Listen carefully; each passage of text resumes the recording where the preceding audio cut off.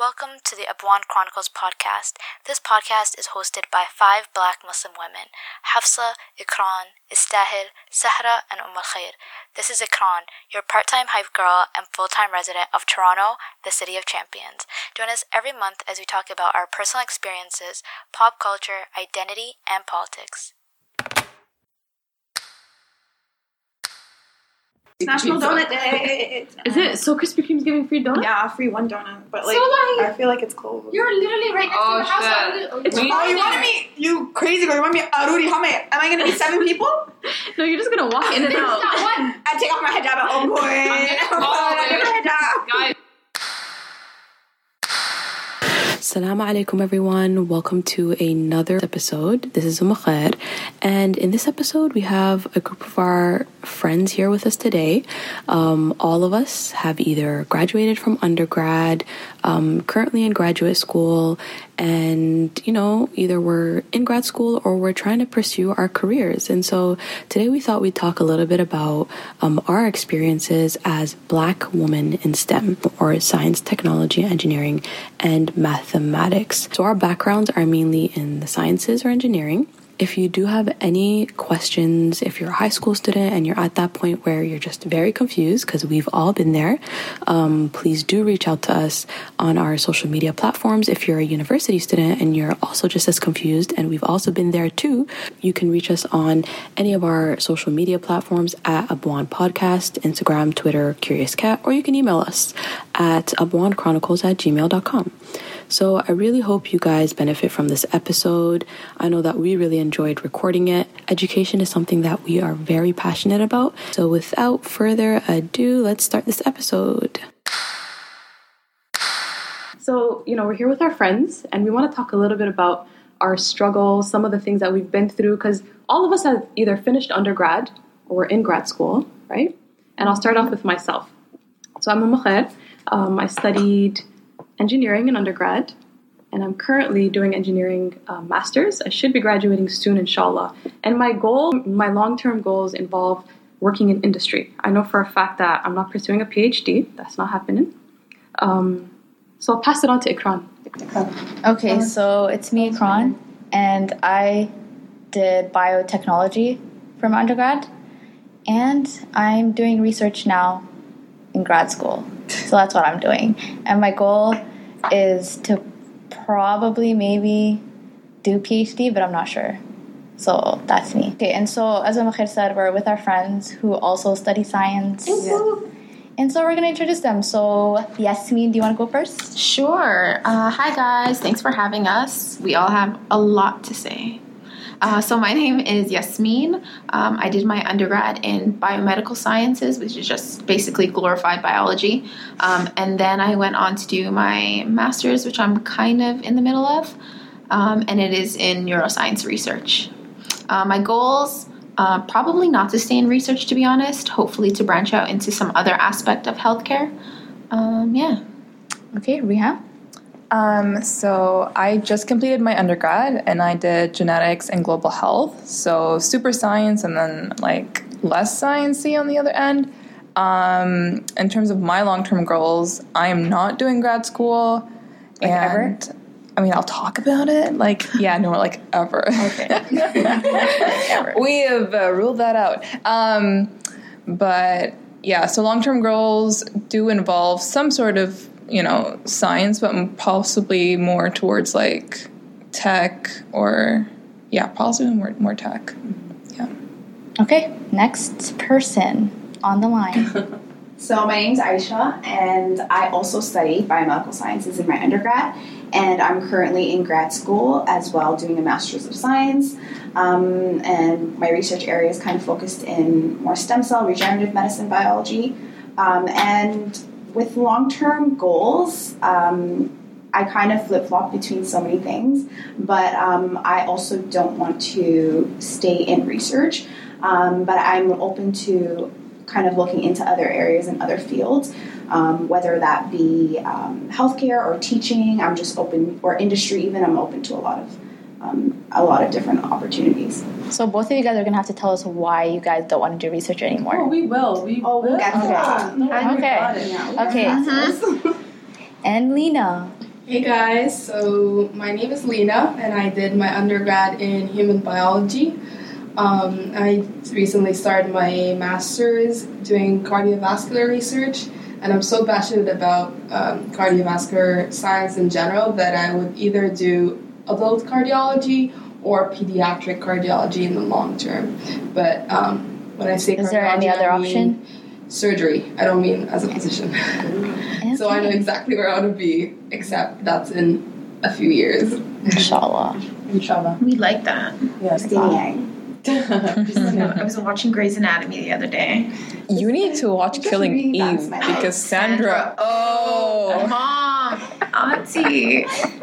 Girl, you better cut this out. No, we can keep it. Why not? Keep it in. She's the sister you never had. Oh The my God. mother you never I have a the mom. auntie. She's my second mom. Yo, she's her person. She's my person. Yesterday, she told Owen off for stopping her from going to surgery. Remember that time? They were like making out, and he Wait a was like, second, "Stay stop. with me." She's back? Girl, I'm watching Olds. Oh, okay. I watched it. You watched Honestly, too. Okay. there was no man on that show that could match Christina. No. Burke? No. Boo. She had to get a whole hospital. Oh. That's in Zurich, Ah, bitch. where she was like flipping 3D hearts. The and only person who holograms. came close to it was, what's his name? Mark Sloan. Mark Sloan. Because he did whatever he wanted. He was very like, But he was mediocre, girl. He was Yeah. a mediocre white man. mediocre white man. Thank you. No, he started off mediocre, then he kind of, you know, He got a heart and a he got a heart and a personality. personality. yeah. Exactly. But then he died. It was really sad. Yeah, it was sad. It was It sad. was embarrassing. How do we Talking about death. Talking of mediocrity. Karan, that's still one of my faves on the whole oh show. yeah, I like Did you watch the season finale? Oh, no. Don't talk Girl, about people it. are at different parts of grade. Okay, now we Can we go back to this though? Yeah, let's get We back have to like the 10 topic. minutes. So, for the first time Yeah. on Abwan, we have non-Somali people on the podcast. Oh, that's I felt like I had to mention that. We're diversifying our guests, our guest They're list. Somali in my eyes. They are. So I think They're. By They are. association? Yeah. So So we're Somali We've adjacent. learned, They are. we've learned a few words, so I think we're yeah. So like the we can get important words. citizenship now. exactly. So Yasmin, Riham, Lena, not Somali. So look at us. We're very diverse. Mashallah. Say fellow East our African. name. I did. No. Oh, where are you from? Okay, I didn't know. I didn't know if you guys wanted. Okay, Speed, where are you from? Girl, I'm from Ethiopia and Eritrea. Lena and looks Riham so are Sudanese. Sudanese. So yeah, our fellow East African sisters. But yeah, back to the topic at hand, which is being black and doing STEM. So why don't you guys want to do research anymore? Wagwan, tell us. Girl, we're just gonna go right off the deep end. Yes, I love research, so that's why I'm asking. At least I like my research. So. Yeah, no, your research is really cool. Very cool. Okay, what do you want to say what you're doing, or do you want to just tell us why you don't like research? So I'll just start, I guess. Personally, I think it's just a mixture of things. When you do grad school, a lot of the things that you need to look at is, do you fit well with the lab that you're in? Do you fit well with their culture? Are you interested about your project? So with me, I'm doing a lot of in vitro work, which means that I'm kind of in the lab doing a lot of like technical and some technical work, so it can get really kind of redundant and boring. So for me, I just needed a lot more excitement in that sense, so in terms of my project, and also there isn't a lot of interaction with people, and I'm very much a people person, so I feel like I was losing out on that aspect as well. So for me to commit for another 5 to 6 years, like doing the work that I'm doing right now within this project that I'm doing, I didn't think that it would be a good fit for me. So I think it's a lot of compatibility issues, and I do like research, don't get me wrong. There's a lot of things that I like about it, and there's a lot that I've learned, but I think it's, once again, it's like a lot of different factors that aid to the decision. That sounds said it better. Yeah. It's just a lot of things. It is. I also do in vitro work, so I understand what you mean by repetitive. It just Makhair actually hates science. much. No, I make fun of like the basis of science. I'm like, Basic science is different. No, She's ultimately she's an engineer. here's the thing. That's what It's she very is. deterministic in engineering. It's Yeah. like yes or no, and then you come to science, and it's Yeah. like, Things like we don't know. Oh, but we want you to find out. No, my thing is like someone will publish a paper and it's like, well, we think this is what this means, and then someone else will publish a paper based off of that work when they're not even sure. It's called a hypothesis. That's all about. That's what so science is. Everyone's work. You have to is prove it based- right or wrong. That's the everyone's whole work point. is based off of maybe this is true. I Maybe agree. That's true. You know, so it's just like if someone makes the discovery that this bottom, this this basic paper is like incorrect, that's it. Everyone else's work that had that paper as a foundation is done, right? Well, I'm going to play devil's advocate. Like, what Ikran is saying is, like, that is what research is. It's repetitive. You have to keep everybody, and due to, like, just because you're saying a lot of people do the same type of work and then all publish it, like, you need multiple people looking at one body of work from different aspects. So that's just to come to that's not my issue. My issue is not everyone doing the same work to kind of looking at things from different angles. It's just you like results. I like. Yeah, she's an engineer. Like, sometimes you get negative results, and then that's a result. I love negative. There's a journal that's based solely off of negative results. It's called the Journal of Negative Results, literally. And I love, like, I'm like, wow, this is needed. It's actually needed. There's so much people that do this work and they don't know that it's not going to work, but other people have done it before, right? So they could save time, money. Huh? Is it a good journal? I think the impact factor is very low, but who cares? It's just people hating. That's why it has a very low impact factor. Yeah. But my issue is, like, in engineering, when you're trying to build something, it's like it works or it doesn't work, right? For example, in cellular molecular biology, when you're staining for something, it'll stain for multiple things, and you'll just be like, oh, what is it? Could be this cell or that cell or this cell, but let's just agree that it's this cell for our purpose. No one does that. People do that all the time. Yeah, people do that in vitro work. In vitro work? Yeah. Y'all are different cheating. from you. That's my thing. Science is cheating. That's cheating. But, like, that's my thing with science. I know that some people find that exciting. Some people. But I think also, like, you also have to think of why you like research. You might like research not to do research, but just to, like, learn new things, implementation, more clinical, versus some people who just like inquiry-based, processes. So for them, just pushing the boundary of, like, what's certain and what's uncertain, which is basically the premise of basic science, that's what gives them fulfillment. Yeah. You know what I mean? That's for them, that makes sense. Yeah. Yes. With an engineering background where it's like the result is there. It's clear cut. It's very black and white. That is not what research is. Especially basic science. I think, especially with basic science, because it's always interpreting results. Exactly. And sometimes it could be interpreted the way I see the same results might be different from the way you see it. So that's where it gets muddled. And, even for me, I think I just couldn't, when I first started in my lab, I just couldn't be comfortable with uncertainty. Like, it was just so strange. Like, coming from undergrad, where every body of work is taught to you, where it's like, this is what you need to know, then this is what you're going to be tested into. Like, we have no idea what's going on. And and then there's also the learning curve, which you have to get over, just learning techniques and stuff like that. So that's I think going over that, I was going to say, to get into to be, I guess, to go further in research, you have to be comfortable with the ambiguity, which is something that I thought I was okay with it, and I wasn't. So I went into research, like, in love with it. I wanted to do it because everybody around you was doing it, right? And, like, I came from, like, a background where I didn't think I would ever get a research position. Like, that's a whole other story, But, like, getting into the lab and, starting off, and you're like, okay, maybe this isn't really what I wanted to do. And also for me, like, I didn't like sitting at the bench by myself. Like, I talk too much, and I was just like, okay, I want some more patient I want interaction, right?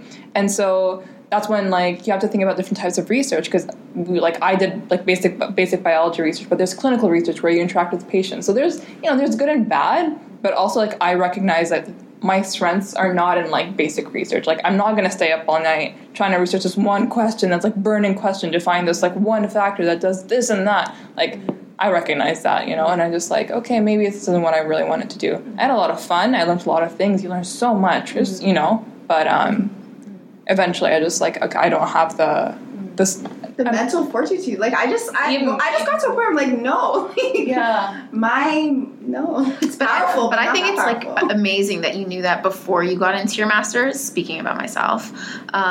Because I think I didn't realize those things until I got to my master's, and then it's like you've kind of signed off a couple years, which you have to possibly finish off.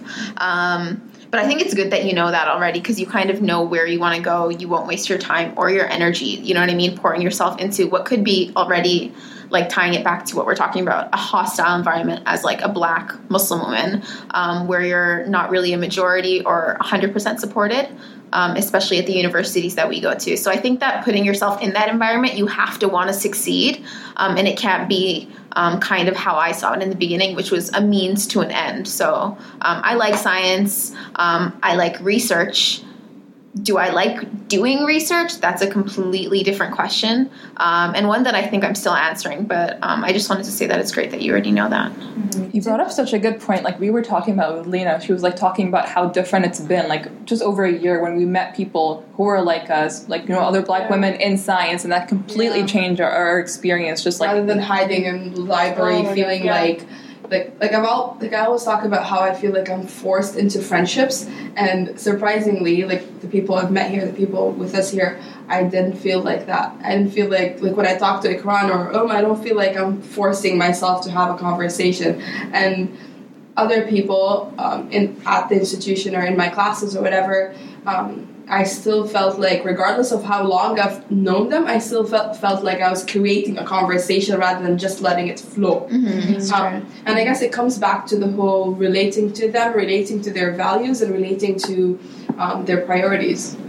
But we could also talk about how, like, we met. It was because we looked like each other, right? And the environments that we're in, we don't see people who look like us, right? And we're, like, sitting at the back of the class, and we both came late because we're both lost because we don't know where anything is.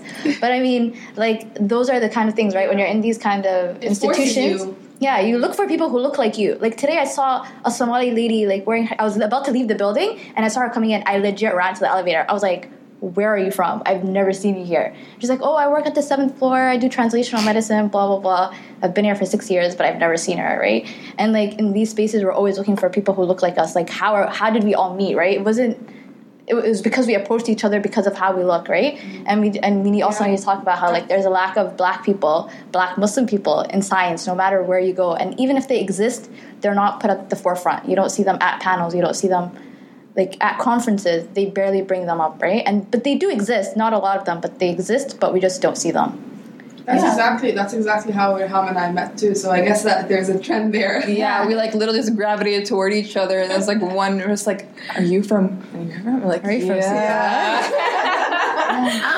I'm like the last one who graduated, so when you left, like I really felt like I was only the only Black Muslim person in my class, and my major was so small that looking around, I'm the only one there with like my hair all curly out there, and everyone's in groups, everyone's talking about something, everyone's talking in their own language, right? And then at one point you just run out of things to talk about, and then you look at your professor, and a typical old white man, and like in all 5 classes, like that was the worst semester for me because I was like, I don't see anybody that I could possibly be like, these are my professors in the departments that I thought I wanted to be a part of, and then to not see anybody like me going there or doing those things, it kind of just like it pushes you away. It pushes you away for sure. It's Yeah, so discouraging. You have to be very resilient to do science in such a wide institute. You have to like really want it, otherwise want to do it. Otherwise you're not going to do it. There needs to be some passion driving you. It's not and that's the thing. Like when you think about other people, you think about their privilege, the fact that they can do this a lot easier than you can, right? Because like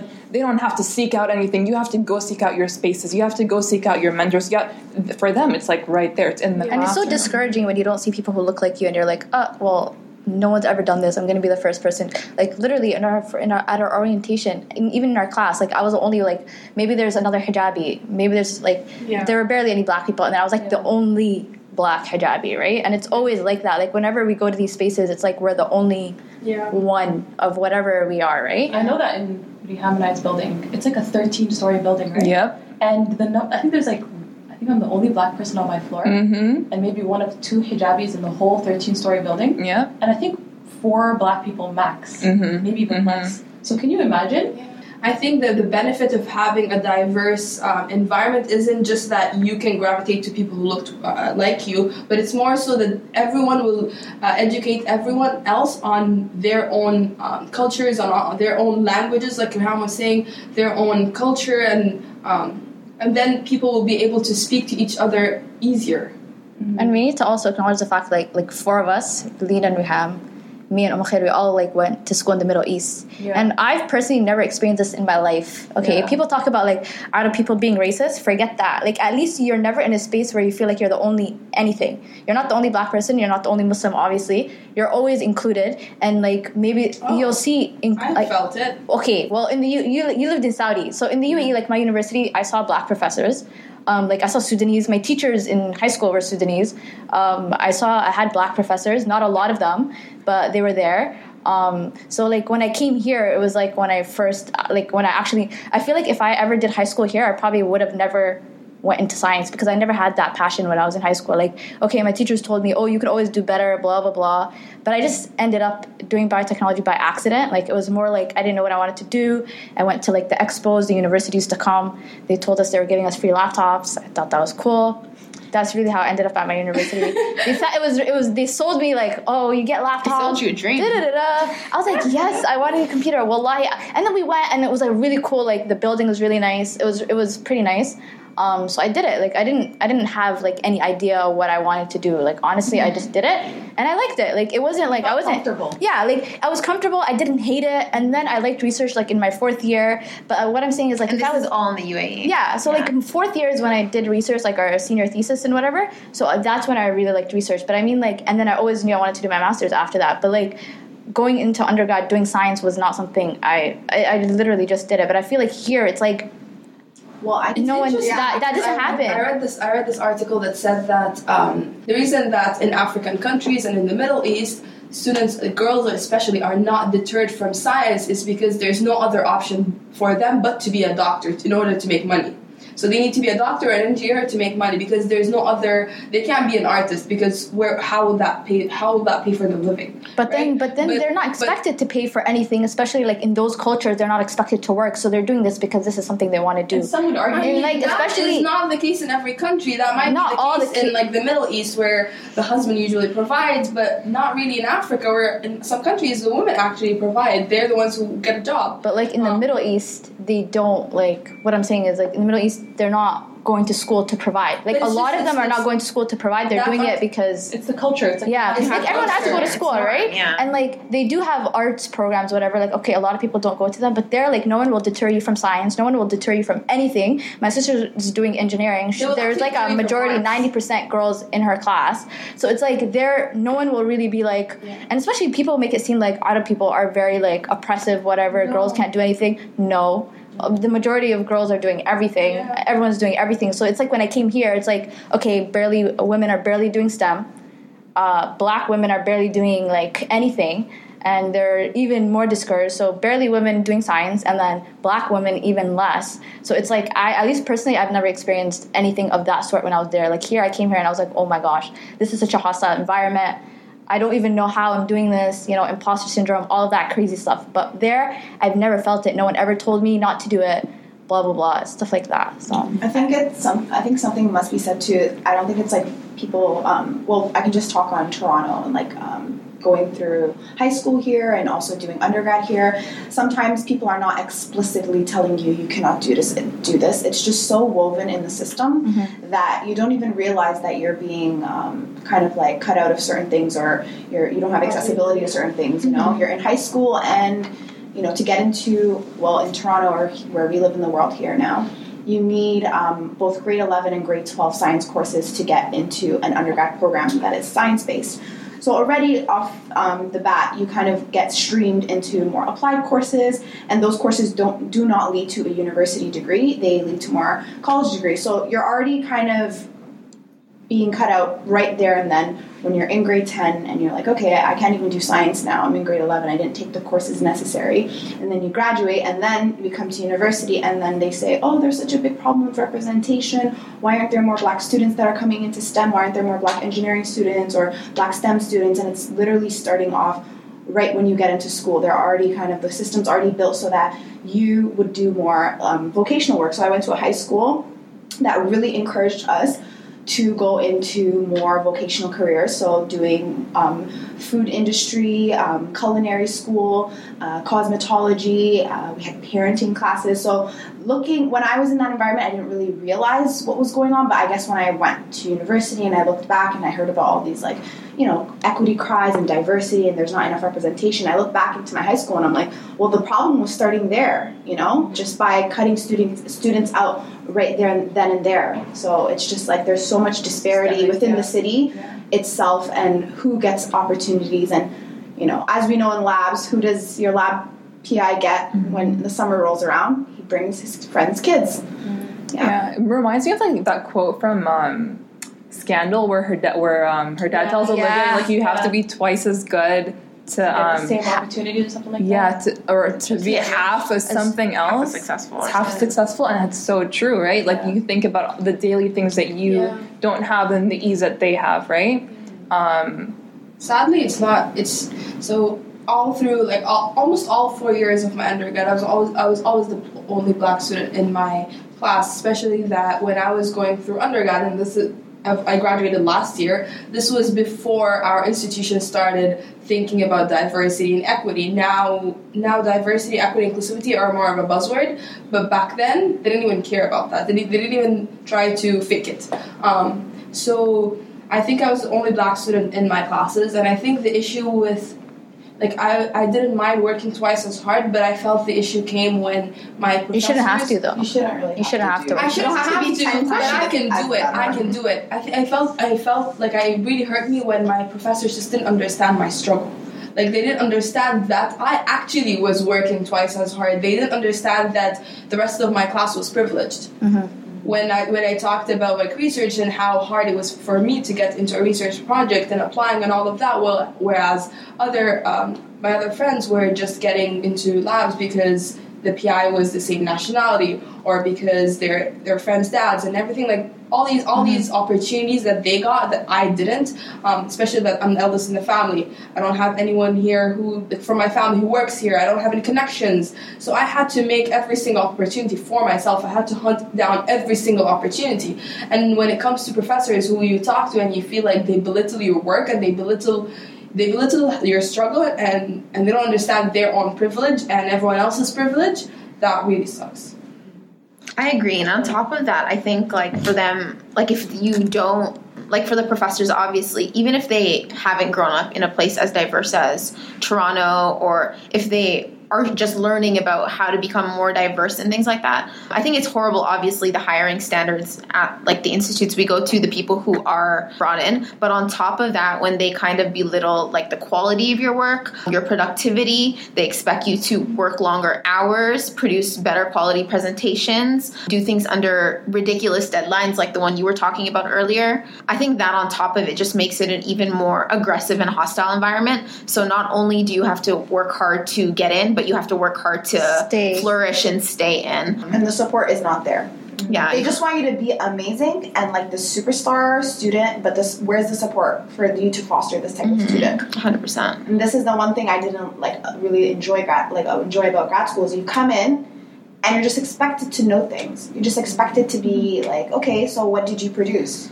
It's like, what exactly am I supposed to produce? I agree, and I think we did the same undergrad, and I think our quality of education was fine, but I think we weren't exposed to different opportunities that people of other backgrounds or financial like classes were. So we didn't have high school like summers where we were working in a lab at a hospital cutting up rats because my dad's best girl. How do you hear about those opportunities? Sis, they're family members. Nepotism. It's because it's your family. It's family connections, and it's a very vicious cycle. Like at least if we're gonna give high school students a chance to come into a lab, let it be based on merit. How is it going to be based on merit if the people who have merit don't even know about these opportunities? That's the issue. Yeah, and then it comes down to systemic racism and accessibility. Because they don't promote these, right? It's just a cycle of problems. Yeah. Like, and then they come into these spaces and they use the resources, and as Yasmin said, they're building their skill set by coming in earlier and starting earlier, so they have a leg up when they come in to grad school. Yeah, a lot of the underrepresented kids like that I knew in university, that they would be like, oh, I have to commute an hour and a half, I have to commute this, like that's such a huge factor because like all these other kids who are more privileged, are living on dorms, or living on campus, they can get there whenever they need to. It's like one of the huge barriers to even having these research positions, because you're expected to work such long hours. Just and I think one of them for me was just like I acknowledge my privilege. I live close enough to campus, but I think about people who are like students who would spend hours in the lab to like 11 p.m. right, and then you compare their work ethic to somebody who can't spend those hours because they have to go home, right? And then you're like, well, that student did that, then why can't you do it? And I was like, I can't. I physically cannot, and I can't afford to live next door to here. You know what I mean? I live with my family for a lot of them, right? And the way that, like, and I mean, at the end of the day, it's the same type of professor who doesn't recognize those issues. It's the same, like, your white professor can't, understand. It's not one. That's everyone. And it's a lot of them. Yeah, I think it goes back to what Ikran always mentions about how they expect you to be a robot.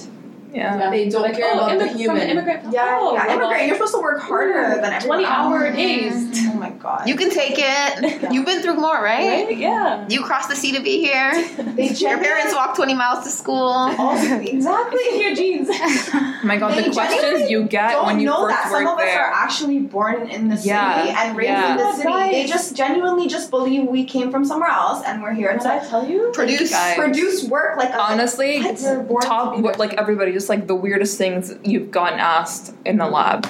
Can I just tell you, one time this is when I was trying to find a supervisor, okay? Actually not mine. You remember the story?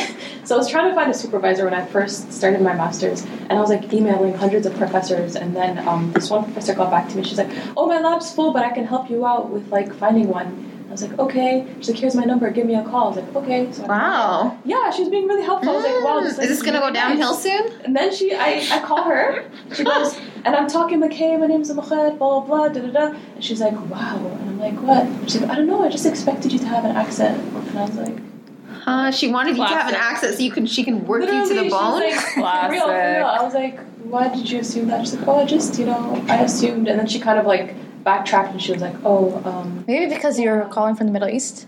No, I was in Canada. What do you mean? It was a 647 number. So why did she tell you to call her? That's so weird. Even if you're from the Middle East, so you could be going to school there. Why do you have to assume that that's true? But I mean, foreign person, you're going to work in your lab. Other time, this prof sent me this scholarship. It was like for people that came straight from like Africa, straight from Africa. It was a scholarship for someone who's just settled in, da da da. And they're like, "Here you go, apply to this. It's a good scholarship that you can apply to." And I was like, "I've been in your office multiple times. You've seen me. I'm pretty sure I told you I'm a Canadian citizen. Why are you sending me?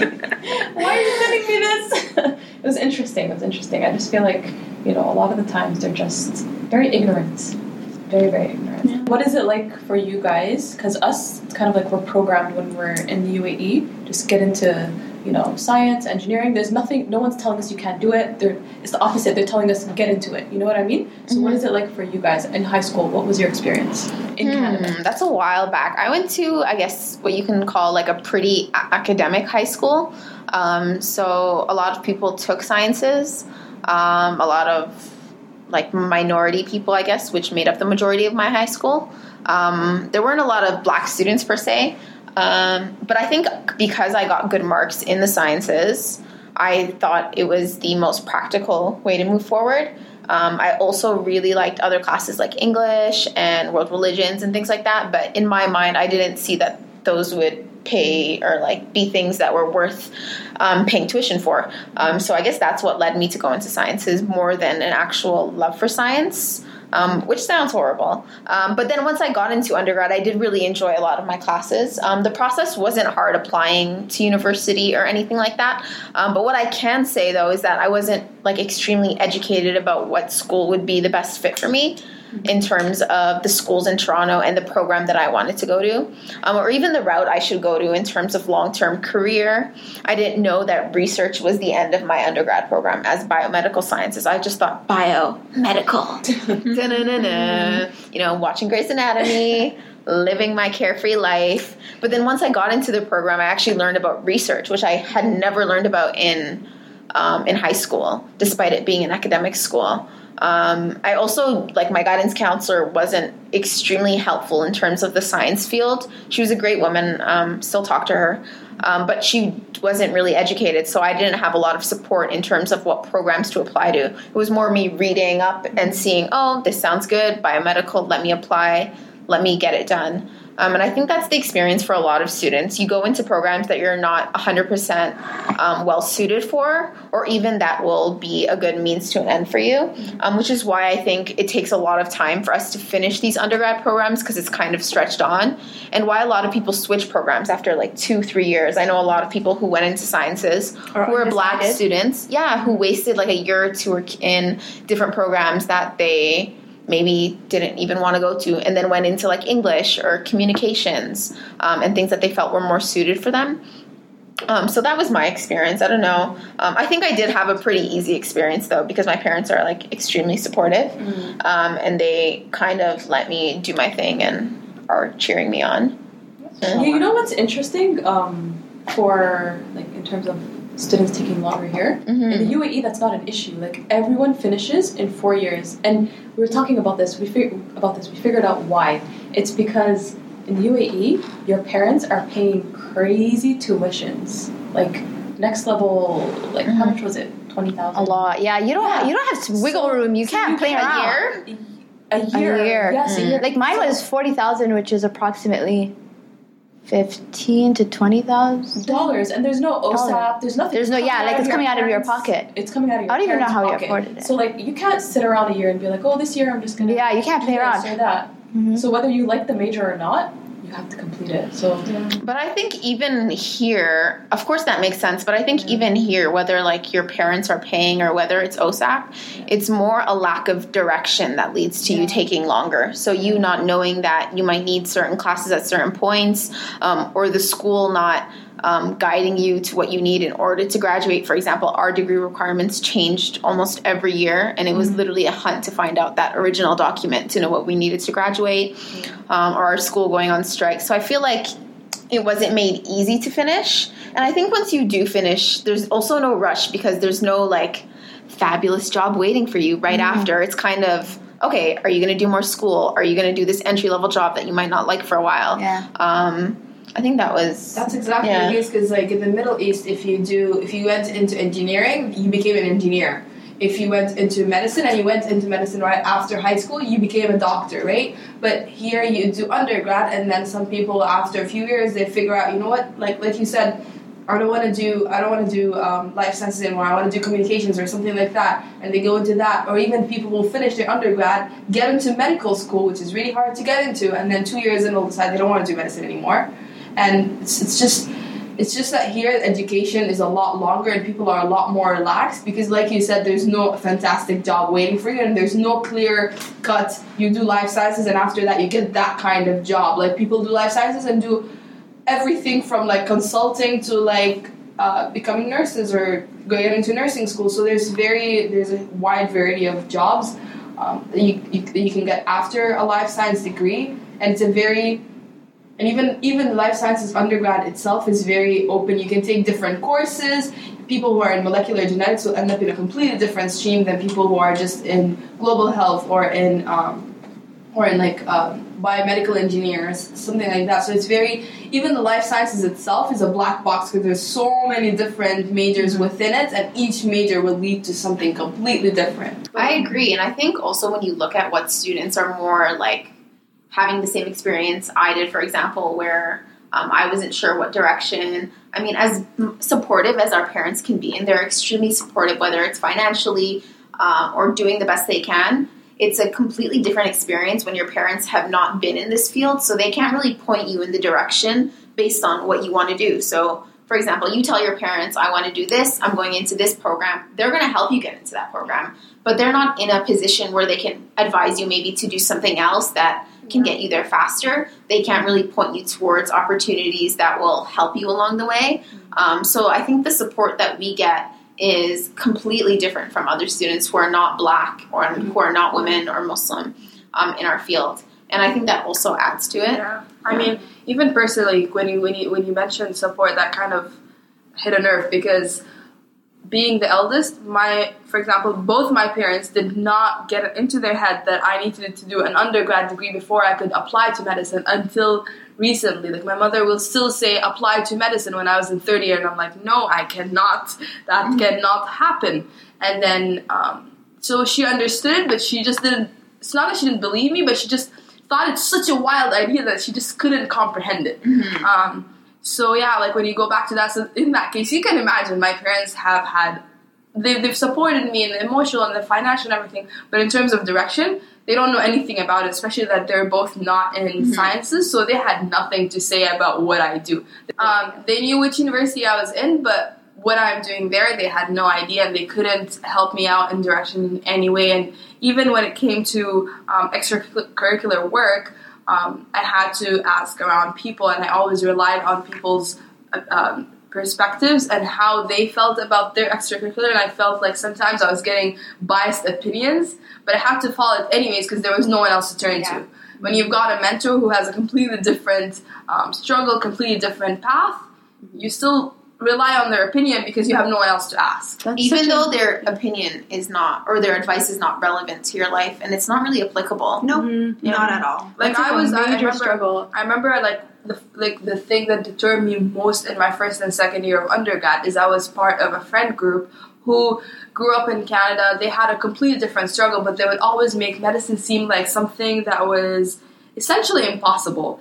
And we had different capabilities and we had different strengths and different weaknesses. But because they kept talking about it that way, and given the fact that I had no one else to talk to, I just listened to what they said, and that kind of just kept deterring me even more. And I felt like I was trying to achieve something, and my parents were like, "Oh, why aren't you applying to medicine?" And I'm like, "I can't." And then I still need to finish the 4 years, and my friends keep telling me that, you know what, don't even bother, get another career, figure out, maybe do research. Like, it's not even something you consider. But do you think they were doing that because they genuinely thought it was impossible, or they didn't want you to? No, they genuinely thought it was impossible, and even in like that's because I was also very naive, but also because they were not getting the grades maybe I was. They were not working as hard as I was.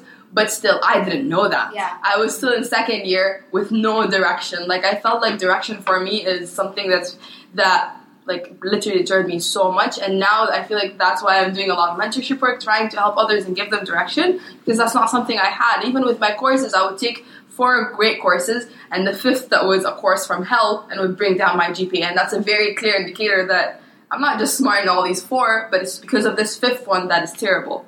But that's the thing to be said. Like, as Yasmin said, there are students that come into undergrad, and I understand, like, applying to medical school, you have to have the top grades here. So they're told what to take and what not to take. So they're told, don't take that course. It might just drag down your GPA. Don't even do science. Don't even do science. You could just go and just do psychology and just do it that way. So you'd be surprised how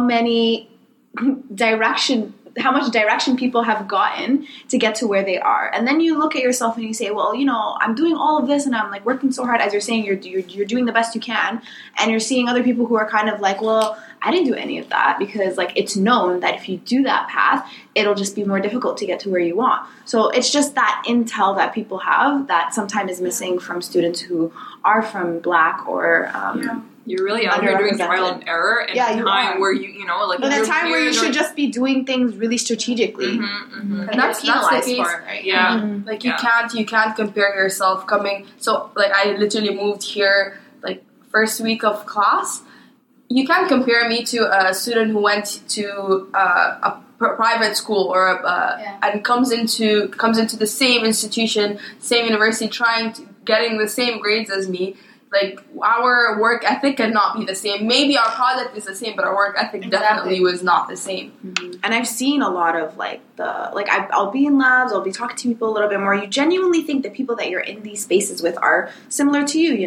We're students, we're both doing grad school, we're both doing this completely different backgrounds, completely different educational backgrounds. People have gone to private school since they were 7. So coming from where you're coming from and where this person's coming from, it's 2 completely different things. Yet when it comes time to apply to professional schools or job opportunities, that is never brought up because they don't want to know that. Then it becomes we just want to know the final outcome. The final outcome of what were the results here. No one wants to know how you got to that point and how that person got to that point and what backgrounds you guys have. No one goes into that because no one cares. The funny thing is, that's exactly that was my this takes me back to second year because my resume from high school coming from the Middle East was empty.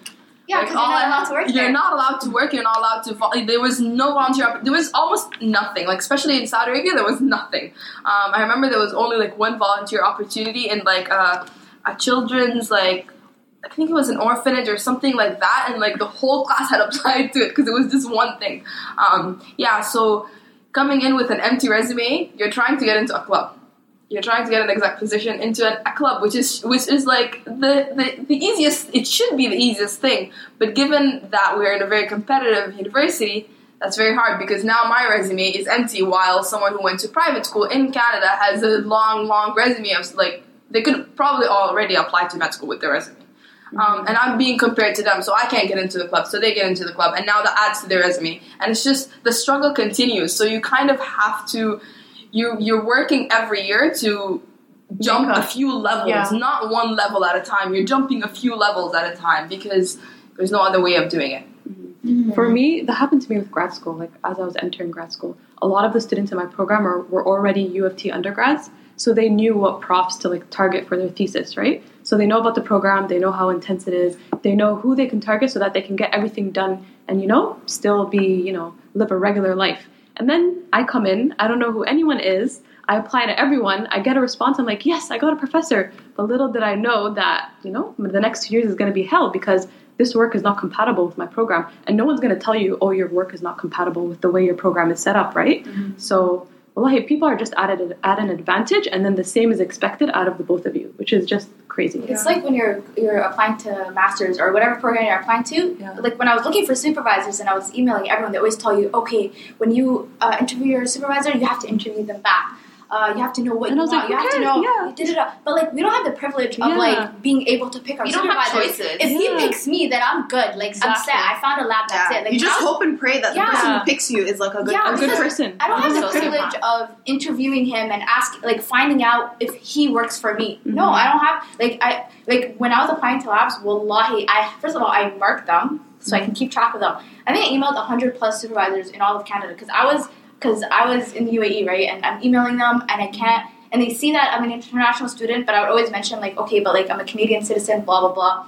But like that doesn't matter, right? I don't have the connections. I didn't do undergrad summer in their lab. I didn't do anything. I'm emailing all these profs from Ryerson to all the UFT, York, all of these universities, programs that I'm not at this point. Some of them I don't even care that much. I just wanted to do research, and I'm applying to all of them. And some of them are applying to me, some of them are not. But at the end of the day, it was like, if they pick me, then I'm set, right? And they know that. That's the sad thing. They know like I'm desperate, they can abuse you. But like people here get to pick. Yeah. Like a guy emailed me today asking me, "Oh, I want to apply to your lab. Tell me, is it a good lab? What do you think of?" I don't have the privilege. I never even asked about my lab. I just jumped in. I came. I didn't know anyone. I'm like, "Hey, what's up?" Like other people in my lab knew everyone in the lab. I didn't have time to do that. When he sent me, "You're accepted," I'm like, that's it, right? Got one. Yeah. And this guy emailed me like, "Oh, how is it?" And I'm supposed to email him back, and I will. But like, he has that like privilege, like where he can like pick supervisors. He can pick, right? And I don't have that. Like, I had to be like, yes. Yeah. And like, so we were discussing this with the staff and stuff. So like, if we're interested in PhD, like we know now, like we have at least our masters. We're not, we're not. We've learned our mistakes. Yeah, we know our lessons, and now like we know like to be picky and like you can't mess around, right? 100%. I think like as you get older, you learn the mentality of like, am I a good fit for this place? It's like, no, is this place a good fit for me? But we don't have that. We can't. And I feel like because of the way, exactly. I think because of like the opportunities we get and the lack of opportunities we get, we don't have the privilege of thinking like that. Yeah, we can't do that. But I do think though, regardless of like losing out on opportunities and things like that, we do have to think like that long term for your mental health and just your stability. Honestly, you're not going to survive in an environment where it is not a good fit for you. And you can try to like mold yourself, but there's only so much you can go in terms of molding your personality, your capabilities, what you're willing to sacrifice in your personal life and even your interests. Like you can't force yourself to be interested about something that you genuinely are not, like you have no relation to, you don't feel passionate about it, and you're supposed to do it day in and day out. You just can't make that up. So, and that comes back to the idea of, okay, I I also had the same thing where I emailed so many professors. I was at one point where I was like, I sent out a few emails and I was like, if nobody answers back to me in these few emails, I am not even going to go to grad school. I'm like, great, I got this acceptance, but it means nothing to me if I can't find somebody who's going to take me on and fund my research. So at the end of the day, when you're thinking about this, it's more like you don't even have a choice to like choose your interests. And like I did have interests going in. Like I did like some parts of research, and I was like, I'm more interested in this. I would rather be in a lab that does this kind of work, but I didn't have that privilege because I really had to choose from the people who did respond back to me. Yeah, and that was such a small pool. You just have to kind of hope that whoever you get, you just have to mold yourself. Honestly, you just have to literally go into an environment and you literally have to adapt yourself. Yeah, so just to explain a bit more, usually like in grad school when you're doing research, a supervisor has to pick you. You have to be able to join a lab. So even if you're accepted by the department, you have to find a supervisor. So that was mainly our struggle. You can get into the program. Conditional acceptance. So you can get into the program, but like you won't get accepted and you can't start unless you have a supervisor. Do you know what's so sad? Like, I actually had that list. I'm like, okay, these are the topics that I want to do. And then you reach a certain point where you're like getting flexible. Yeah, you're like, I'm going to do research about this little yeast. Yeah. Ooh, yeast is looking so interesting. Drosophila, you're like, wow, Drosophila looks so interesting. For real. I'm going to get the point. When you start off at biomaterials, next thing you know, you're at stem cells. Like, or like some sort of different. Like, you try to be specific. Like, I was like, I would go through the list of supervisors and be like, this one, like, I would pick 3. And then it's like, but I can't. And then I realized, like, I have to email everyone, and then decide from, like, that. I was so naive. I, like, emailed 2 people at a time. And then I was like, yo, I need to email 10 at a time. Yeah. And then I'm like, I need to email a department a day. And then I started, first I was choosing one program, and then I was like, you know what, this program, and then I have, like, different departments. Yeah. And then I started expanding the schools I was looking at. I applied to chemistry, a master's in chemistry at York.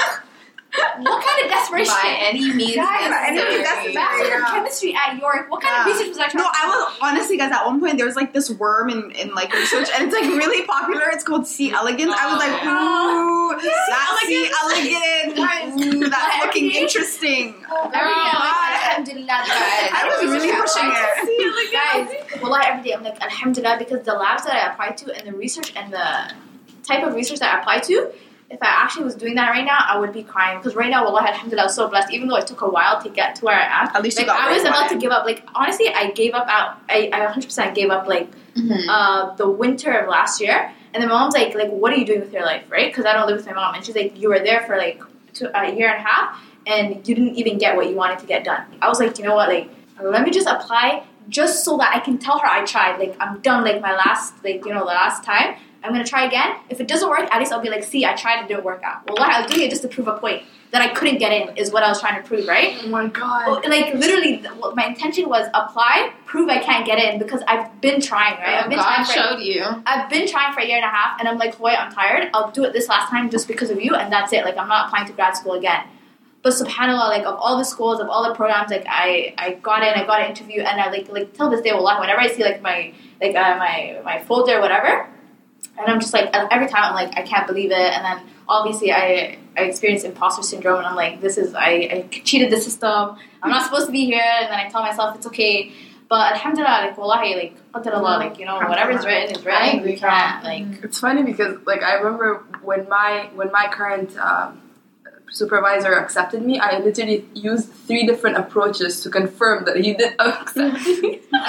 Sure. Like, I sent him this form, this graduate form, and I was like, so sign this. And then I had another email. I was like, yeah. So I got someone else asked me if they to interview with them. I just wanted to make sure. It's actually such a happy feeling, though. I'm not gonna lie. Like, when you do get that time where you're like accepted, you're just like it doesn't matter. You're just so grateful. Isn't it sad? Like, how relieved we are when for everyone else it's kind of like an expected feeling. For them, if they don't get in, they are enraged. For us, it's like, why would I get it? Yeah, why would I get it? It's the imposter syndrome. It's the imposter syndrome, guys. So, like, when I got my first research position, I was going to start like full-time research in the summer, and I was among like 8 other students that summer. And I worked, like, I'm not bragging, but I will tell you, I worked the hardest out of all of them because I felt like I had to prove my place there. And this other girl was like, yeah, I'm back here for, like, the 3rd summer. And, like, this other person's, like, here, like, yeah, I, like, quickly sent this email and, like, I got it. Like, this other person told me about this lab and whatever.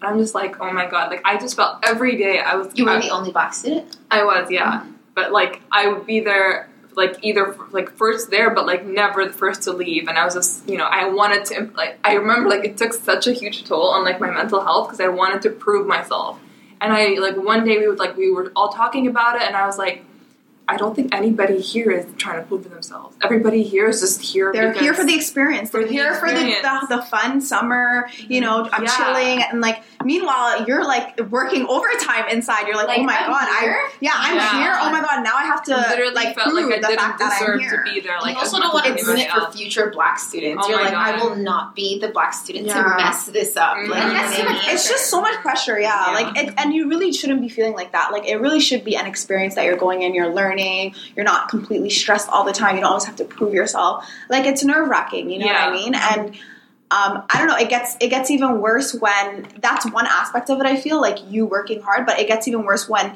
a professor takes on a Black student. This is what creates a toxic and hostile environment, and expects that student to do better than all the other students because they're Black. Or because there's some kind of not even do better, but work harder. Or just work harder in general. And it's kind of like, I don't know if some of them are in the know and they know, like, they want to prove themselves. So why don't they just work harder? They're kind of taking advantage of the fact that you feel a certain way because of what society has kind of like. You know what? Like, this is our society now. Like, we have systemic racism. It is very real. We're very underrepresented, and they're kind of like, yeah, you know, it's like okay. So now show me the extravagant, you know, superhuman Black person that you are. Like, it's just ridiculous. So I think it goes both ways. You're feeling it, and then they might just perpetuate that feeling and be like, yeah. It's like the little things. Like, for me, so, like, I'm usually punctual to meetings, but like if I'm a few minutes late, I'll be like, oh, they'll think Black people are always. It's like small things that you're just microaggressions. Yeah, like it'll be like, now they're gonna associate like being, even though other people are always late, but it's like I'm thinking like me, they're gonna especially notice it, and I'm usually not late, but it's like, oh, I'm 2 minutes, like, oh, like, you're not only there for yourself, but you're there representing, like, everybody. And have you guys, I know I've felt this myself. Have you ever felt like if someone does something and you're like, if I ever did that, I would get just get in so much trouble. Like, I would get like some kind of like reprimanding for doing that same exact thing. Like, you know, so it's also that, and it's just, it just doesn't, like, you're not, on top of being in a very competitive and like tough environment in terms of like what you're doing, and just the nature of grad school is supposed to be tough. It's supposed to be a tough experience. Like, you know, on top of that, you have to deal with microaggressions, and then you have to deal with all this like imposter syndrome. It shouldn't be miserable. Like, and it just takes a toll on your mental health. Then, you know, really, like, there's just a time where.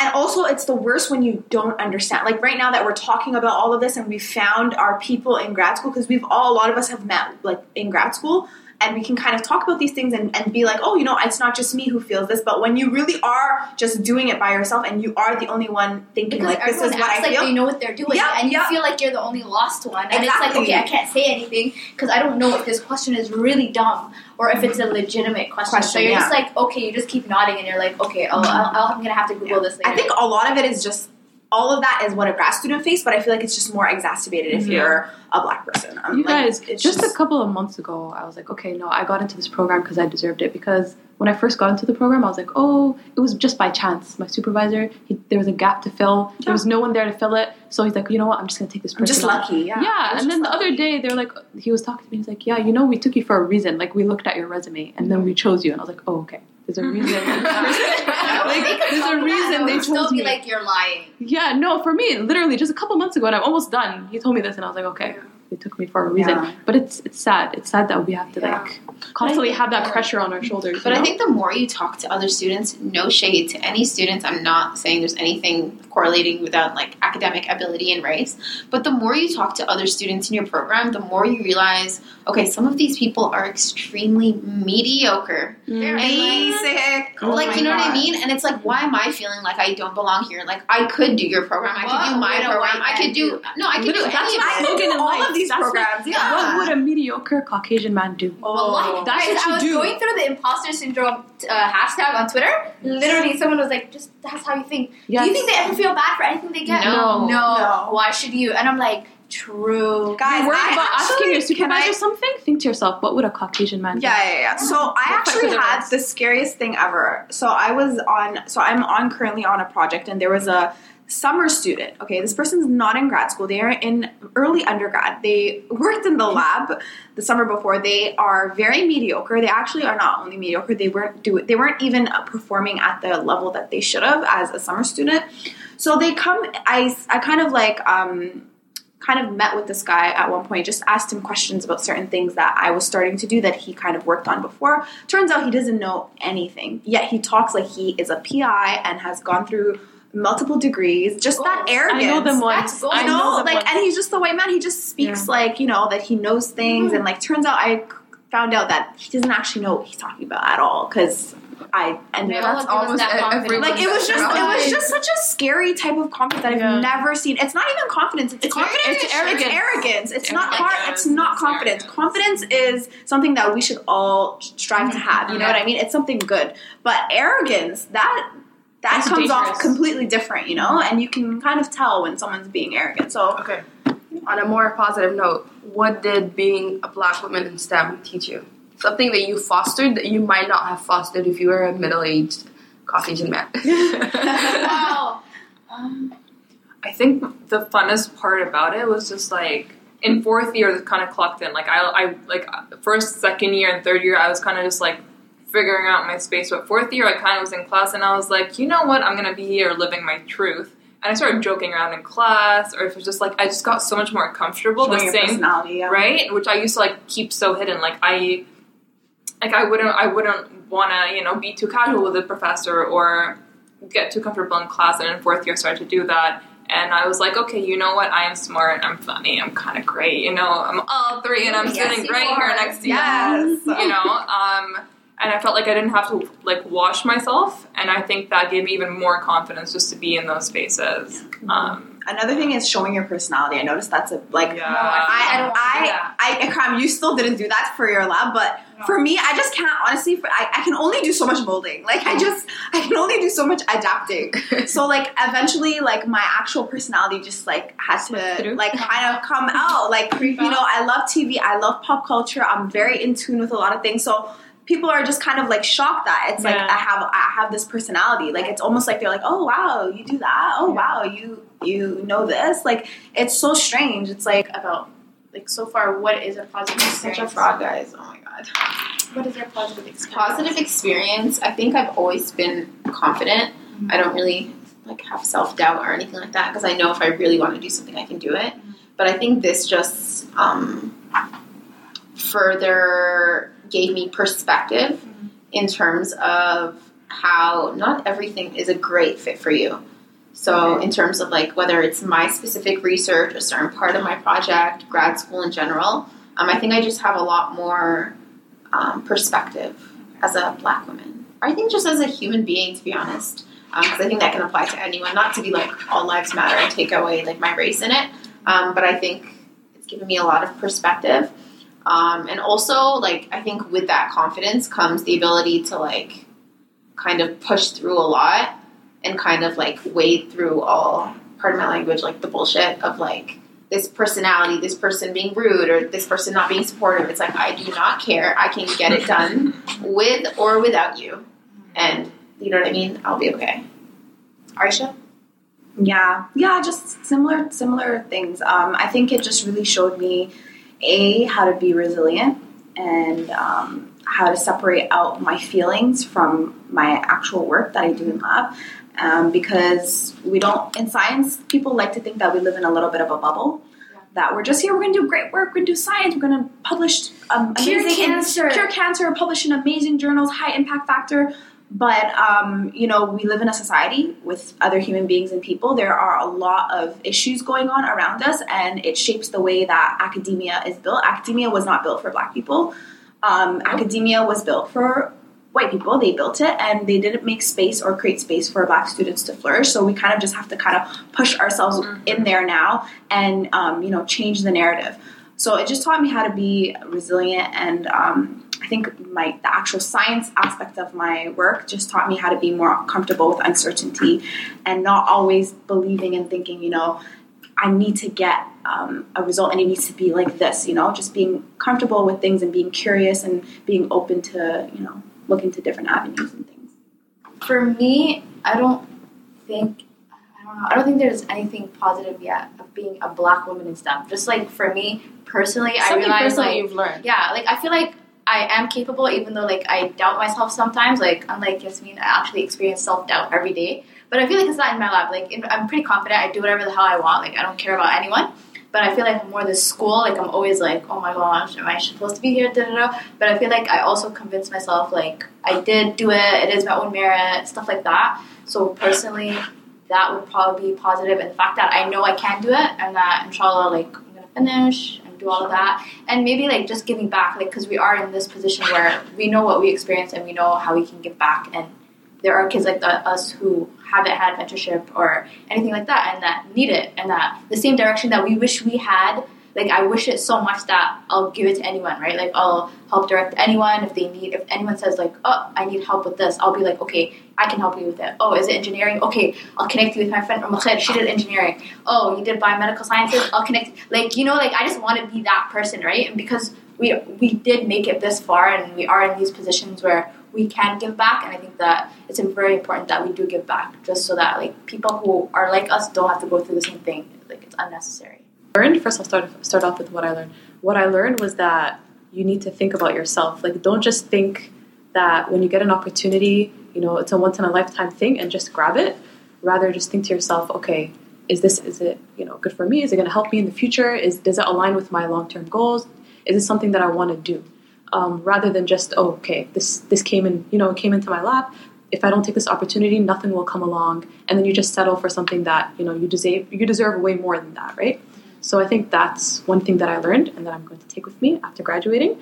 Another thing is that definitely help out people, because I had zero guidance. Like I literally got into biomedical engineering by chance too. Like, you know, I had a teacher who was like, oh, engineering, biology, you know, you're okay in math and physics. You did well in biology too. Why don't you do biomedical? So I probably kind of, you know, advise younger people, you know, do placements. I'll help you get a placement if you want to get a placement. You know, be in the actual field before you choose to pursue something and, you know, take on that career. So what about you, Lina? Okay. I think for me, so when I was in high school, I was a very, very cocky child. I knew I was like, I had no doubt in my abilities. I knew if I wanted to do something, I would do it. And I knew if I wanted to that's confident. I was very confident to the point, like, I was almost cocky. Yeah. Like, you know yourself. I knew I was very resilient when it came to grade, when it came to academics. I knew that even if I didn't do well on this test, it was a test, it wasn't my abilities. I never doubted my abilities. Okay. But then when I came to university, and again, it comes back to the lack of direction, because I heard everyone else's opinion and their perspective and their opinion on how university should be and how hard it is and whatever, I started to personalize their struggles, which weren't even my struggles. But yeah, so that's where my confidence went from like 110 to like minus 110. And then my defense system was to say I don't want it. So that's when I was like, okay, I don't want medicine. I even thought about doing charity work, which is something I still want to do, but that's when I was like, okay, I don't even want to do medicine. Why am I even studying this hard? I kind of discouraged myself because I thought if I didn't want it, then it didn't matter if I didn't get it. And that was a very risky path, and thank God my mom woke me up and she was like, what are you doing? This is not where you want to go. Do better, yeah. She's like, this is not, you don't let it's like one... self-destructive, yeah. It's very self-destructive, yeah. So what's the positive? I think that's the thing. After I came back from that, now I'm not cocky, but I'm almost... humbled, yeah. Confident. Kind of confident, yeah. But it just taught me that I have to be it taught me the actual definition of resilience. Like, it's when you actually fall and fall mentally, not just fall in terms of external grades or whatever, like actually mentally fall, and then you have to build yourself back up. Like, I think I wouldn't have been this determined if I was not Black. I wouldn't have built this strong of resiliency and of strength if I wasn't Black. I wouldn't have gone through the same struggles, and therefore would not have come back as strong as I am now. So that's one thing I learned, and I'm very grateful for that. And then going back to the whole lack of guidance. Yeah. So going back to the whole of guidance, of direction, and all of that, because I didn't have that, and because I felt like I had to look for it, and it's not even the guidance and direction, it's also my space, my place in all these programs, my place in unions and associations and courses and whatever. I always felt like I didn't have a space, and I didn't even ask for it because I didn't feel like 1 out of 30 or 1 out of 40 deserved a space there. It's like, whatever, you do majority rules, you do you, I will just not come or not take up space. That's I will not take up space. You have to take up space. Exactly, you have to. But I didn't think I would do that because I was not from here, and I'm an immigrant, so I felt very like I was intruding into their space. Like, who am I to come here and ask them to find me space? Who am I to come and ask them for them to cater to my needs, right? So yeah, what I learned, the second thing I learned is to actually make space for myself. If they refuse to make that space for me, I will make it myself, and my priorities, I will turn them into, I will work with the people who are passionate about the same things and turn them into reality. So recently our whole group kind of have been working on an initiative to target all these problems, to break down these barriers that youths in Canada face in STEM, from financial to systemic racism to microaggressions to just the lack of resources, and also people's knowledge about these resources, accessibility. There's so many different barriers. There's so many different layers.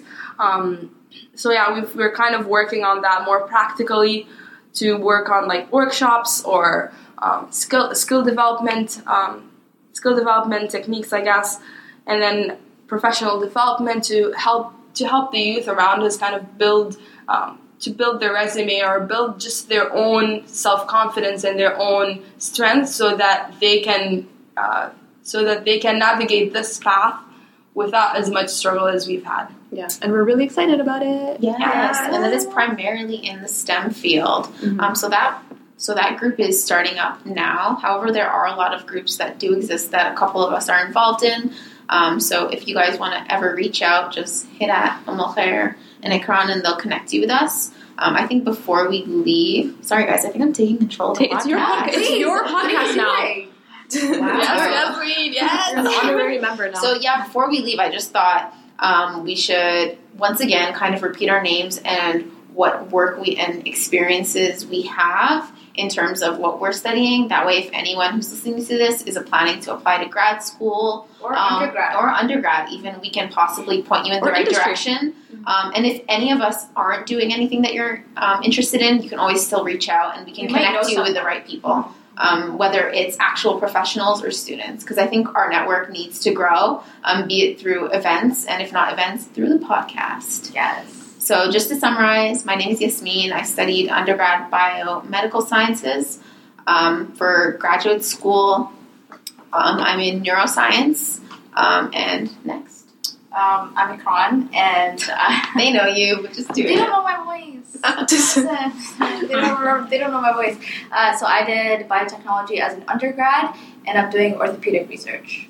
I'm Reham, and I did life sciences for undergrad as well as global health. I'm Aisha, and I do research right now in stem cell research, and in undergrad I also did biomedical sciences. So I'm Alina, and my undergrad was in human biology and human physiology, and right now I'm doing cardiovascular sciences, cardiovascular research.